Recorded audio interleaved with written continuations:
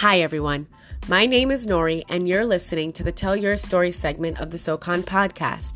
I'm very excited today as I have one of my best friends and sisters in the faith, Samantha Jones, here today, who's going to share her journey to motherhood and how God has guided her through this process.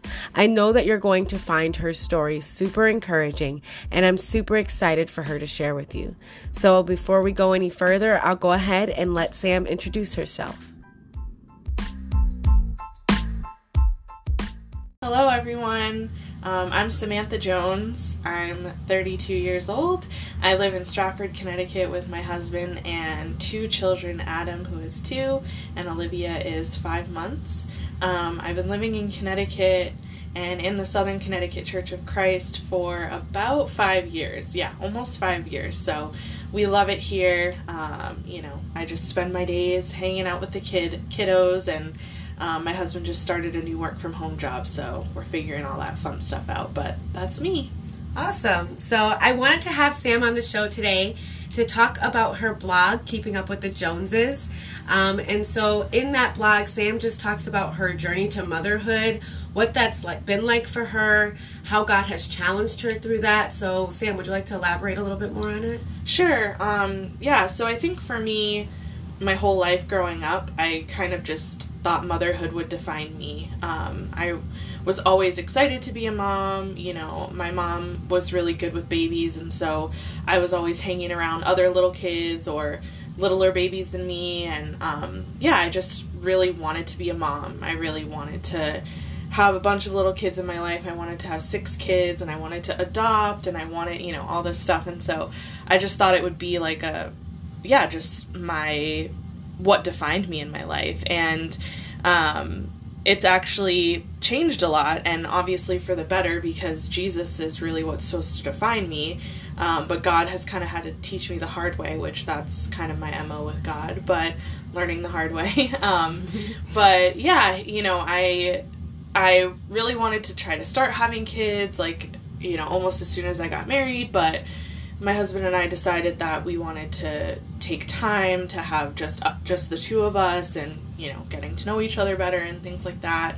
And so then eventually I got pregnant, and I was so excited, and I just thought this is the moment. And then I ended up having a miscarriage about 2 months after I found out, but I think it just never was really a viable pregnancy, and it was kind of a roller coaster, because I went and they saw a heartbeat, and then the next time I went there wasn't a heartbeat and there was no growth, so I ended up having a DNC, and that was really difficult. It was hard, at first I kind of thought it would be fine, and then when I woke up from the anesthesia is when it really hit me that I had a miscarriage, and then, the church really surrounded me. I felt really surrounded by, people in my life, and lifted up by people and encouraged by people who had also had miscarriages, and I realized then how common it is. Doesn't make it easier, but it helps you to understand, okay, I'm not weird or bad, or, right, all these thoughts that you can have when you go through something like that. But okay, it happens, and what can I learn from what they've gone through, the people who are giving me advice and things like that. And then we, waited until everything was all set or whatever. And we tried again, and I got pregnant again, and, I didn't tell a lot of people. I kept it closer to my chest, and I was very anxious. And then I think I was 6 or 8 weeks along into the pregnancy, I started spotting, and I was just devastated, and I was like, God, I really can't handle this. If this happens again, I will probably leave you. I really can't do this.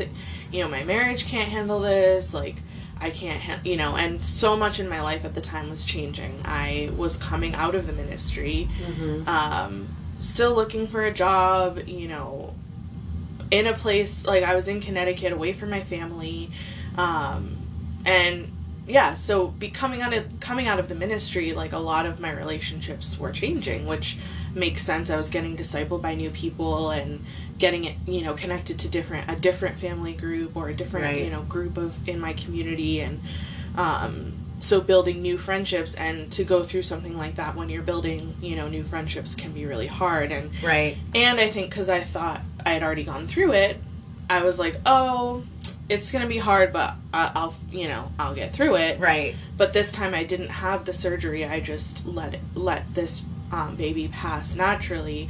And that was really hard, you know, knowing that it wasn't just a normal, you know, cycle I was having, but it was, you know, losing the baby that I was excited to have. And just kind of going through that while just, like, living life. Because when you're miscarrying, you don't, you know, nothing, you're not debilitated, you're not feverish, you're not contagious, you know, so you're just kind of would naturally notice. Yeah, and so you're just kind of, you're like, okay, I guess I feel, like, fine, so I should just go do what I was gonna go do. But, like, while you're with people, you know what's happening inside of your body. And so that was, like, really difficult and not what I, you know, had expected. And so then we were like, okay, we're not going to try anymore. My doctor recommended we go see a fertility specialist because, you know, these were my first 2 pregnancies in general in my life. And for them to end the same way was, like, concerning. Normally they used to say, if the first 3 are miscarriages, but she was like, I don't want you to go through another one, you know, and then go, you know, talk about it with someone. So so before you continue, how do you think that, like, in that moment, what was your relationship like with God? Like, how did you feel? I was mad. I was sad. I felt like betrayed. I felt like, oh, okay, like, I guess, you know, I told you I'm gonna not be in a relationship with you anymore if this happens, and I guess you don't care, you know? And so I felt really rebellious. I felt really, like, you know, I just didn't want to talk to him. I didn't, like, you know, it was like you have a fight with your friend, or it's like when your parent, you know, says, no, you can't go to the school dance or something. You know, obviously it's much bigger than that, but it's like your dad said, no, you can't have this thing you really want.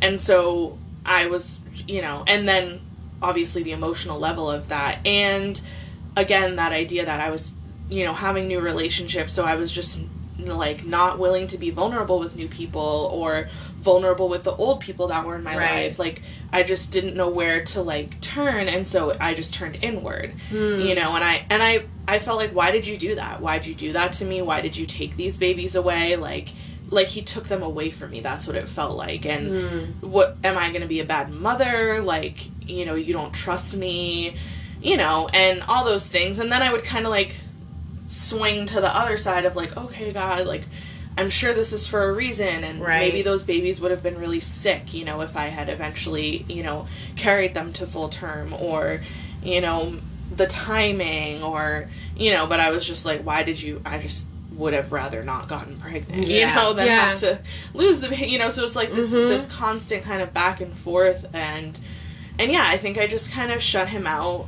And so then when I ended up getting pregnant again, it was like, oh, I haven't really been praying for this, God, like, you know, is that good or bad, you know, and I guess I should start praying for this pregnancy. And then just feeling really scared to get my hopes up again and to have faith, you know, that this was the one, you know, what is different about this time than the other 2 times, and, you know, what do I have to do, you know, kind of getting really legalistic, like, okay, you know, I guess I need to get back to praying more, and if I don't pray, you know, and if I don't fast, you know, I can't really fast when you're pregnant, but if I don't, you know, do all these things, am I going to lose it again, you know, and so kind of like thinking you have to bargain with God to make sure that he won't punish you in a sense again, or earn this, and obviously that's not, you know, how God is.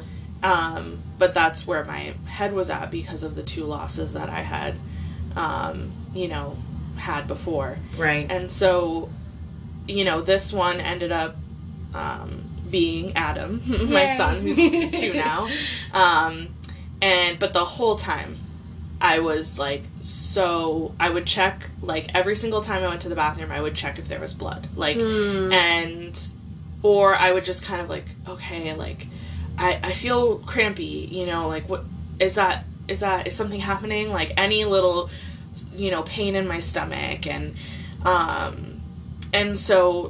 then when I got to the point of, like, okay, like, if something did happen, if I had to deliver early, you know, he would make it. He would stay alive. Yeah. The odds are, you know. Right. But, so then I was just nervous about him coming. Like, am I ready? Do we end this, you know, at this time we're trying to buy a house, because we were still living in West Haven, moving to Stratford, trying to find a house. Can we afford a house? Can we, you know, where are we going to live? How's that going to be for my commute, you know, at work? You know, should I go back to work? All these, like, you know, just all these anxious thoughts. And I totally felt just anxious. Like, that's just how I would characterize. Like, every night I would, like, be thinking about all these things. And I don't have this yet, and I didn't get that. And, you know, what if he has to live in my drawer, in my bureau drawer, because we can't find, you know, a big enough place for him? And, you know, we'd figure it out, but it's like those thoughts just go through your head. And so I was just like, are we ready? Are we going to be able to do this? And then I had gestational diabetes, which totally threw a wrench in everything else that I was planning. And I really wanted to have a natural home birth, like, at my home, no pain medicine. But when you have gestational diabetes, they have to monitor you. Most of the time you get induced. Most of the time it's a C-section. Right. And, you know, none of that is quote-unquote, like, natural as I had in my mind. All of it's natural. It's birth. But Right. I get what you mean. Which I've been able to, you know, tell myself, like, it was still natural. Yeah. But yeah, it just wasn't going how I wanted it to go. So then I was like, I don't want to have a C-section, and I don't want to, you know, I wanted to be able to do this at home and take my time. And then, what if I can't handle labor pains? Just all those things. And and so, yeah, I was just really anxious. And then I ended up getting induced, like, at 39 weeks, I think they induce you. So a week before my due date, technically. And then I had a failed induction, which makes you feel really great about yourself when they tell you had a failed induction. But it's called a failed induction because I didn't go into labor, and so I ended up having to have a C-section after being in the hospital for 3 days. Oh, wow. Which, honestly, was kind of okay because I didn't have any contractions. So it's not like I was in labor pains for 3 days. I just was sitting around the hospital watching Match Game with my family. So, and then he was born on May 8th, 2019. And he was there. And the other fear I had was, would we bond? Because he wasn't coming out of me, how I envisioned. Right. He was coming out of my stomach with surgery and all this other stuff. But the minute I heard his cry, like, it was, like, instant. Like, my heart just, like, it's hard, I can't explain it, but, like, I just felt so connected to this baby. Right. And that was really encouraging to know that, okay, like, it didn't go exactly how I wanted, but he's here. He's healthy. I'm healthy. Dad's healthy. We're a family, and we're going to figure this out, and then he breastfed, like, right away, pretty much, as soon as I got out of the operating room and stuff, and that was exciting, and just all of that, but then, then I ended up having postpartum anxiety, but that's a whole other discussion, right. So. So I wanted to, before we moved on, I just wanted to ask you, like, looking back on all of that, right, and thinking about just everything that you went through, from what you thought you were going to have to the disappointment of not having it, and then having all these changes. Is there anything that you feel like you see God in? Like, is there anywhere that you're like, wow, this is... All of it. I mean, I had no idea what I needed. Like, God knew what I needed. Because even when I was in the hospital having these little contractions while I was getting induced, it was hard. Yeah. And I think God knew, like, I mean, I'd make it through delivery if I had to, but he just knew, like, I needed another way. Like, I needed a way out, kind of, in a way, of that, like, that pain of, you know, being in labor, waiting. You know, there's pain when you have the C-section after. Right.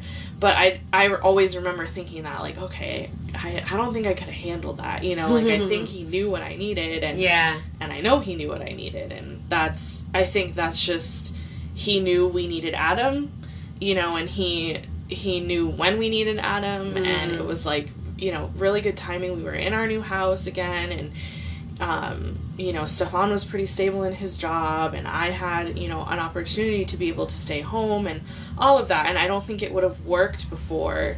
We weren't financially stable, you know, and, you know, I just totally see God's timing, God's plan, the way he was there, the way that he got Adam through the pregnancy, you know, kept Adam safe and alive and healthy. There were, like, no complications except for my gestational diabetes, but even after that, Adam was, you know, fine with all that.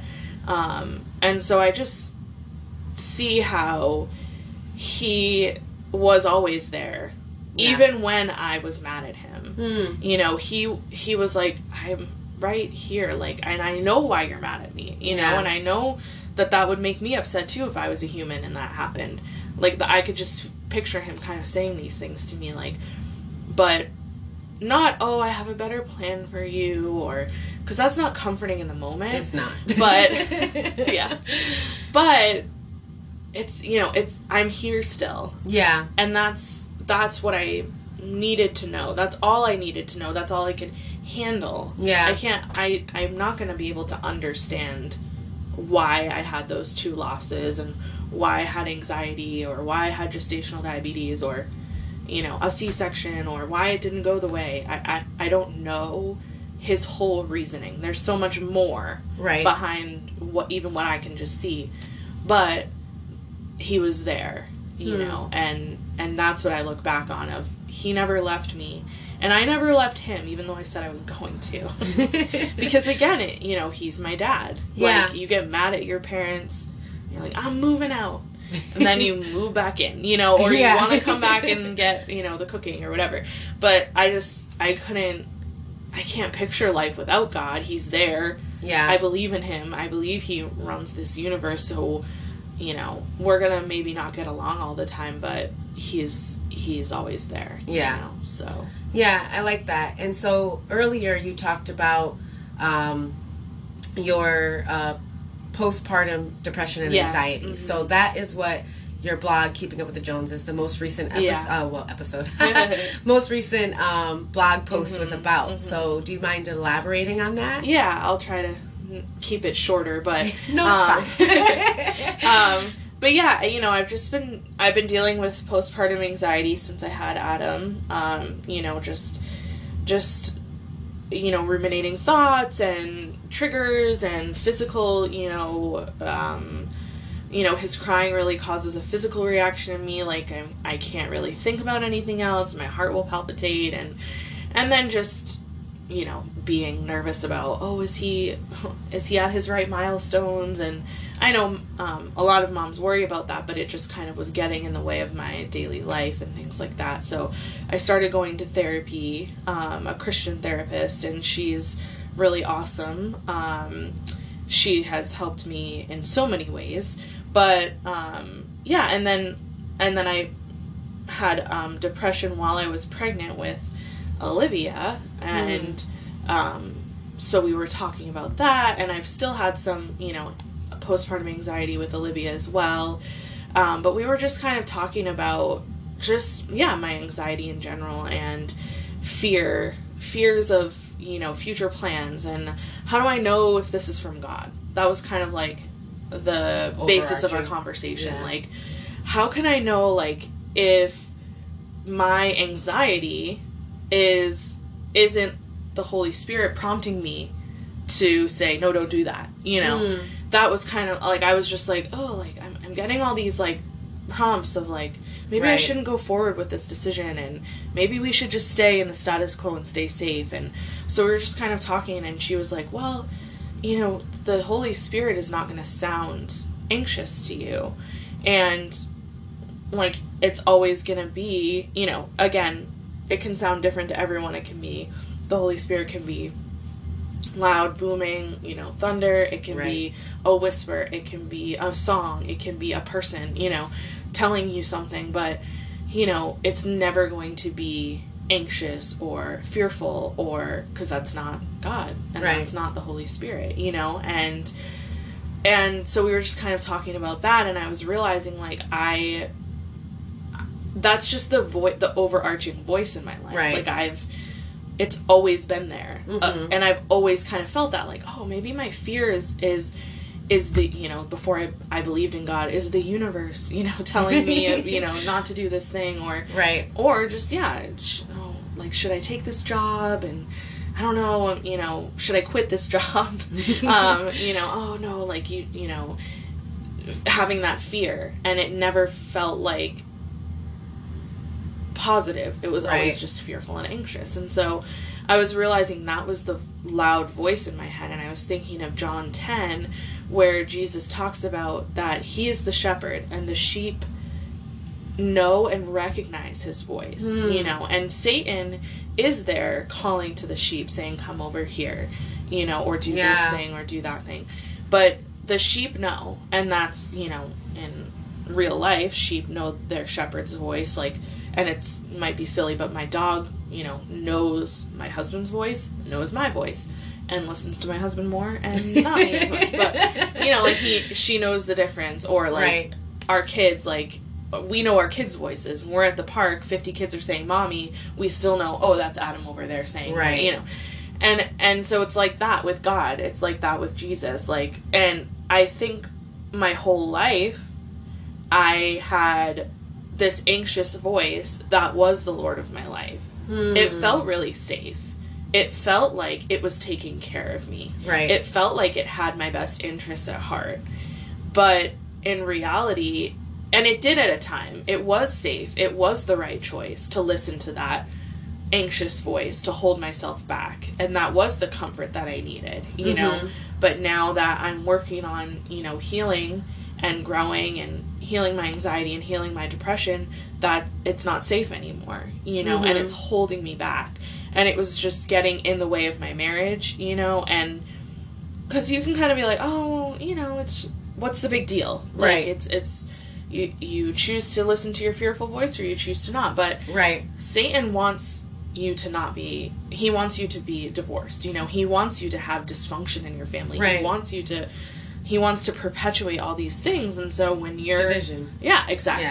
When your fearful voice causes division, like, that's where you were, okay, that's not Jesus. Like, and, you know, there's times where you have to say, like, oh, I'm feeling weird about this decision, what am I going to make? Or let me at least voice my thoughts. What do you think? But if it's really causing you to, like, mistrust your spouse, like, oh, they don't have my family's best intentions, I do, you know, and whether you're the husband or the wife, like, distrusting the other person, making decisions, things like that. But you know, it was really causing me to not want to submit to Stefan, and not believe that he was really praying about things, and that's where you see, like, there's, like, paranoia and distrust. And so I was like, yeah, like, I just don't trust a lot of people. And she's like, well, everyone trusts in something, you know, and so what do you trust in? And I was like, at first I was going to say myself, but I don't really trust in myself. I don't trust a lot in my own, you know, gut instinct, quote unquote. So I realized I'm trusting in this anxious voice that I hear. I'm not turning to trust in God. That's not natural to me. I'm not turning to trust my husband, to trust my gut instinct, like I just said. Like, I'm not, my kids, like, oh, I'm gonna be able to understand what, you know, when they need what they need. I don't trust that, you know. I'm trusting this anxious voice. I'm being led astray over to this anxious voice that sounds like God, like, oh, you know, you should take a step back, or stay here where it's safe. Like, yeah, that doesn't sound bad, but it's not what's going to help you grow. It's going to keep you stagnant, or it's, again, going to cause division in your marriage or in your relationships. Like, and so I think just learning to distinguish, and I was like, how do I distinguish? And it's like, I just need to listen to Jesus's voice more, you know, and And my therapist kind of suggested, like, just look at how Jesus talks to his sheep and talks to his disciples. What's his tone? What are the things that he says? And does your anxious voice ever say things like that? Like, does it comfort you? No, obviously. Like, does it, you know, love you no matter unconditionally? You know, no. Like, the anxious voice doesn't do that, but that's what Jesus does. And so that's what I've been trying to study out more, is knowing Jesus's voice and recognizing it and fighting up against this louder voice that has been super safe for me, but isn't safe anymore. Yeah, I like that. I like your distinction, and because I feel like that's a space that a lot of people who follow God struggle with, like determining what's my voice and what is Satan's voice and what's God's voice. And I love how your therapist even, you can say she's a Christian therapist, so I love how she even was like, well, God's voice is going to be in line with Scripture, and Satan is not. Like, you know, and I think that that's really cool, and that's a really awesome revelation. I think that even also as you were speaking, 2 Timothy 1:7 came to mind about not having a spirit of timidity, but of power, of love, of self-discipline, and like even how that automatically says like, oh, okay, this voice is clearly not God. And I was just really inspired reading your blog post, because I just felt like, I don't know, it just gave me this revelation of just like, wow, like we do all trust in something, and it kind of challenged me, like, what am I trusting in? Like, what am I like leaning into over God? And so I'm really grateful that you shared. It was awesome. And I did have a few questions prepared for you. Okay. So, let's see. So I kind of already asked the first two. Okay, so going into the miscarriage, right? And pregnancy loss. I think that this is something that's not often talked about. I think a lot more women experience it than it's shared. And I think now it's starting to come out more. So what do you think, whether it's in the Christian world or whatever, is the most misunderstood about pregnancy? About pregnancy or pregnancy loss? Sorry, about pregnancy loss. Sure. So I think that how common it is, because even in my family, you know, my mom never experienced that. My Nana did, but she also had 6, you know, children. Right. But she had, you know, I remember they kind of talked about how she had 2 miscarriages, but it was also kind of like, well, you know, she had 6 kids and it was bound to kind of happen. Like back then, you know, they were getting pregnant a lot. And so it was kind of just like, oh, you know, or I heard like maybe an aunt had one and she was sad about that, but that was, you know, I didn't know anyone and how. And I think even if you do know and you kind of hear like, oh, it happened to me and this is how I got through it, you don't realize like how devastating it can be, the dreams that you can come up with in a day of knowing you're pregnant. Like you get that positive test and you're like, oh my gosh, you know, is it going to be a boy or a girl? Is it, you know, what's it going to be like? What is it going to be like to be pregnant? You know, I'm going to be able to deliver, you know, those are the thoughts that start. Right. And so whether you tell anyone or you tell just your spouse or you just keep it to yourself and then you have that loss, your mourning, even it could have been inside of you for a week and then you lose it. You're mourning those dreams. Yeah. You're mourning that possibility. You're mourning all the hope. Like, especially, you know, not everyone dreams the same way that I dream to be a mother. Some people do, some people, but like I was like, this is gonna be the thing that I am the best at in my life. That's really what I thought. And so then to already, it felt like failing already. Like I already failed. I couldn't keep this. What did I do? Right. You know, and you blame yourself.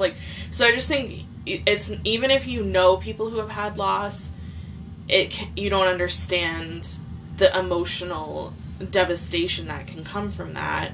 That's so true. And in general, I just think we don't understand, you know, and I think too, like I was talking to a doctor in our fellowship and they were kind of mentioning, you know, women find out so much sooner than we ever used to that we're pregnant. We can find out before we miss our period. Yeah. And that never used to be the case.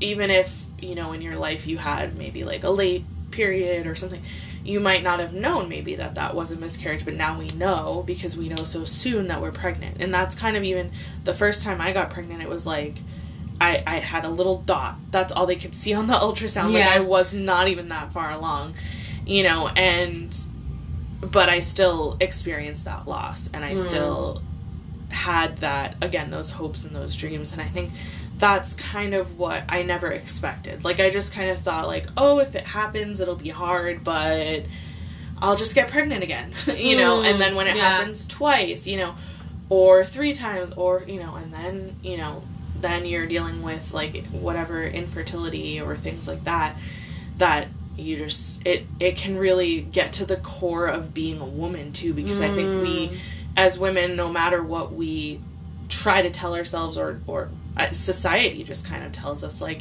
yep, you become a mother, and then, you know, you become a grandmother, and so when you're not able to do those things, you're like, oh, like, what, you know, what am I? Right, what did I do? Where's my worth? Right, comes, society, like, in society, like, oh, you've been married for this long and you don't have kids yet? Like, what's, you know, everyone, well, why? Right. Why, you know, and it's like, okay, well, for, you know, that's my business, but I think people can think that. Maybe they don't always ask you. Right. But maybe they do.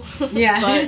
but I think, yeah, you can, it just gets to the core of who you are, no matter what you've dreamed of before in your life. I think I've talked to people who didn't even really want to be moms, you know, and then they're like, oh, actually, like, this is hard, you know, and people like me who've dreamed of it forever. So I think it's just, it gets to the core of things. So, yeah, I agree. I think that, and it's funny that you mentioned, like, you know, people asking, right? Yeah. Because it's so hard, because it's like, that's also just a part of who we are as people. Mm-hmm. You don't want people to feel like they can't ask. Yeah. Like, I don't think they're trying to hurt us, but it just triggers so many things. Yep. And I think it's just really, like, I think it's finessing it, if you will. It's like asking in a way that's not like, well, what are you waiting for kind of thing, but like, if you're genuinely curious, like, you know, it's a conversation. And I think it depends your relationship with the person. Like,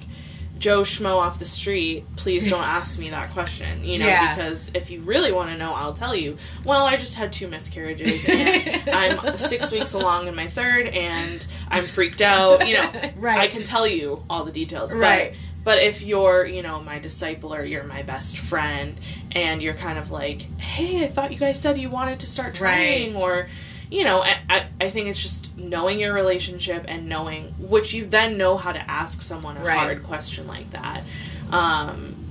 You know, that, but yeah, I think it's just, and timing, and, you know, not in like a public place. And, you know, it's about thinking like about what you're going to say before being slow to speak. Yeah, exactly. So, you had mentioned like discipling partners, right?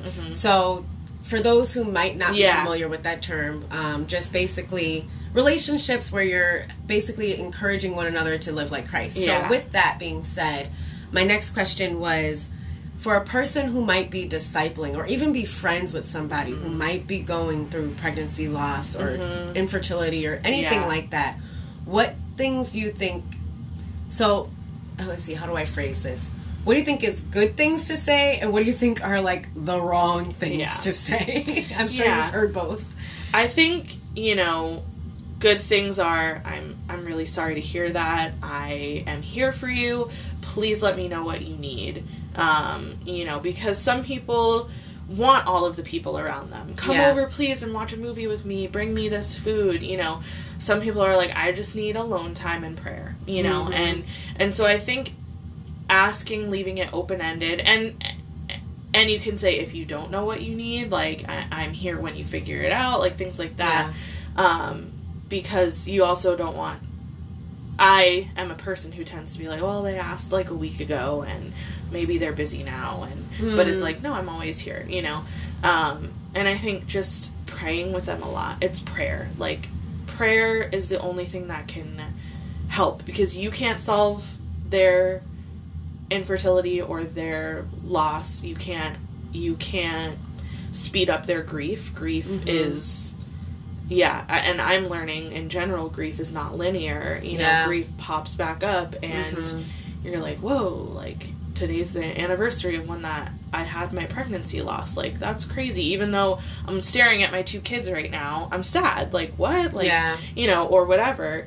And so I think just understanding, like, you can't speed up someone's grief, and I think things to not say, or just, especially, like, you know, for me, when it was the second time, I just felt, maybe people didn't actually say this, but I felt kind of like people were just like, okay, well, you know what you did last time to get through it, so you're good, right? Like, kind of, you know, and, okay, well, you're not going in for surgery this time, so I don't have to, like, you know, come visit you at the hospital. Like, again, people didn't say that, but it was just kind of like, it wasn't ever talked about after I brought it up again, you know, and to go through it naturally, it takes a long time, you know, it was, like, a long time, and I'm still, you know, losing parts of this, you know, embryo, or whatever you want to call it, baby inside of me, and so I think just checking back up, especially if they are not going to have the surgery,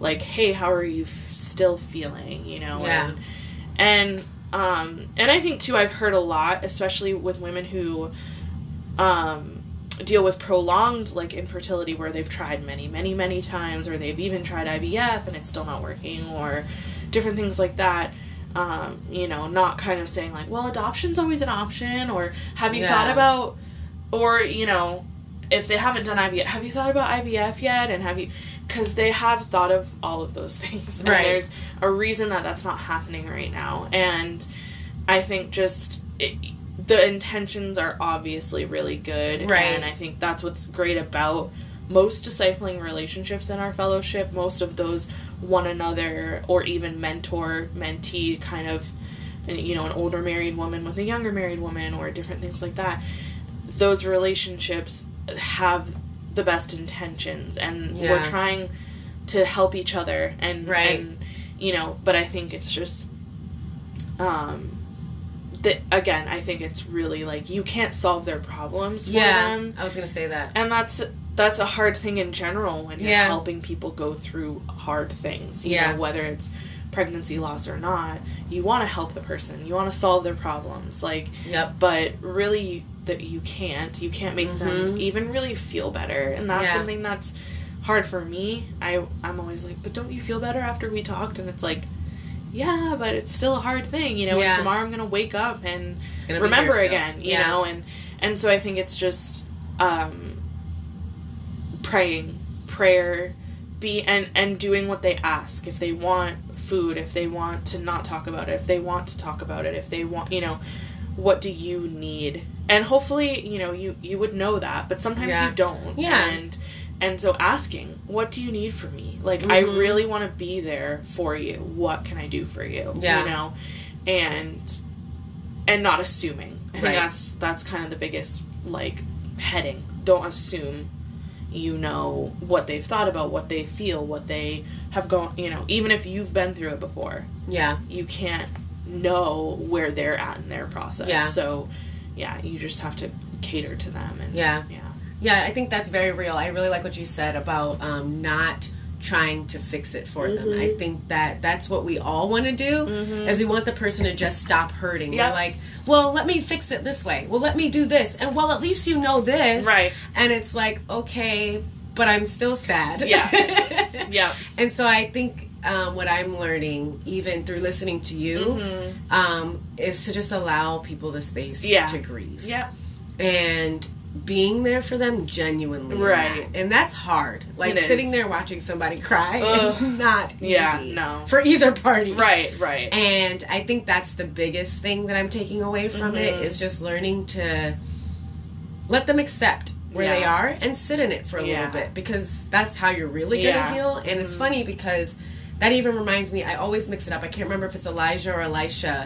That God was just like, here, eat some food and cry for 40 days. And then we'll move on from there. And I'm like, wow, like, that kind of, like, showed me, like, God gives people the space to grieve. I need to give people the space to grieve. But. And I think, too, even, I'm thinking of, like, Jesus comforting Mary and Martha when Lazarus passed, like, and just, he was like, I'm gonna, I'm going to raise him from the dead. He'll be raised. He still wept alongside them. Yes. And I think that's the other thing too, is like, oh, well, I don't want to put my emotions, like, if you're sad for them, cry with them. Like, I remember, like, Florence crying with me when I shared, you know, that I had a miscarriage, and Florence, our church leader, and that is obviously a memory in my head, and, you know, it just was powerful. And I think too, that idea of, there's also like, oh, well, I don't want to say this, and I don't, and maybe this wouldn't help, but for me, it did really help, people reminding me, like, well, you will see them in heaven one day. Like, you will see those babies, and you will see God. You will see Jesus. You know, there is going to be, like in Revelation, there's going to be a time where there's no more weeping. Like, we're on this earth, there's going to be hard things, bad things, horrible things, but there's something that we all can look forward to, right? Of getting to heaven where there's no more weeping, and there's answers, but there's also just worshiping God and being how we were supposed to be, you know, in the garden.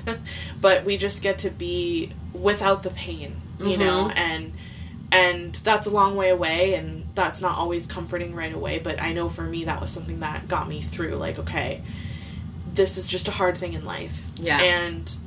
But there is a time where things are not going to be hard. And if I push through and keep up with my relationship with God, you know, I'll get there, you know, so. Amen. Yeah. Well, I'm really grateful that you came, that you shared with us. I am, you know how much I love you. I love hearing from you. I think that you're amazing. I've watched you through all of this, and to see you on the other side of it, I'm really proud of you. I'm glad you're still here. And that I get to call you my friend. But I'm just so grateful for you joining us and sharing your story. Thank you. And I know that people are going to be encouraged by it. So. Good. Awesome. Thanks for having me. Of course.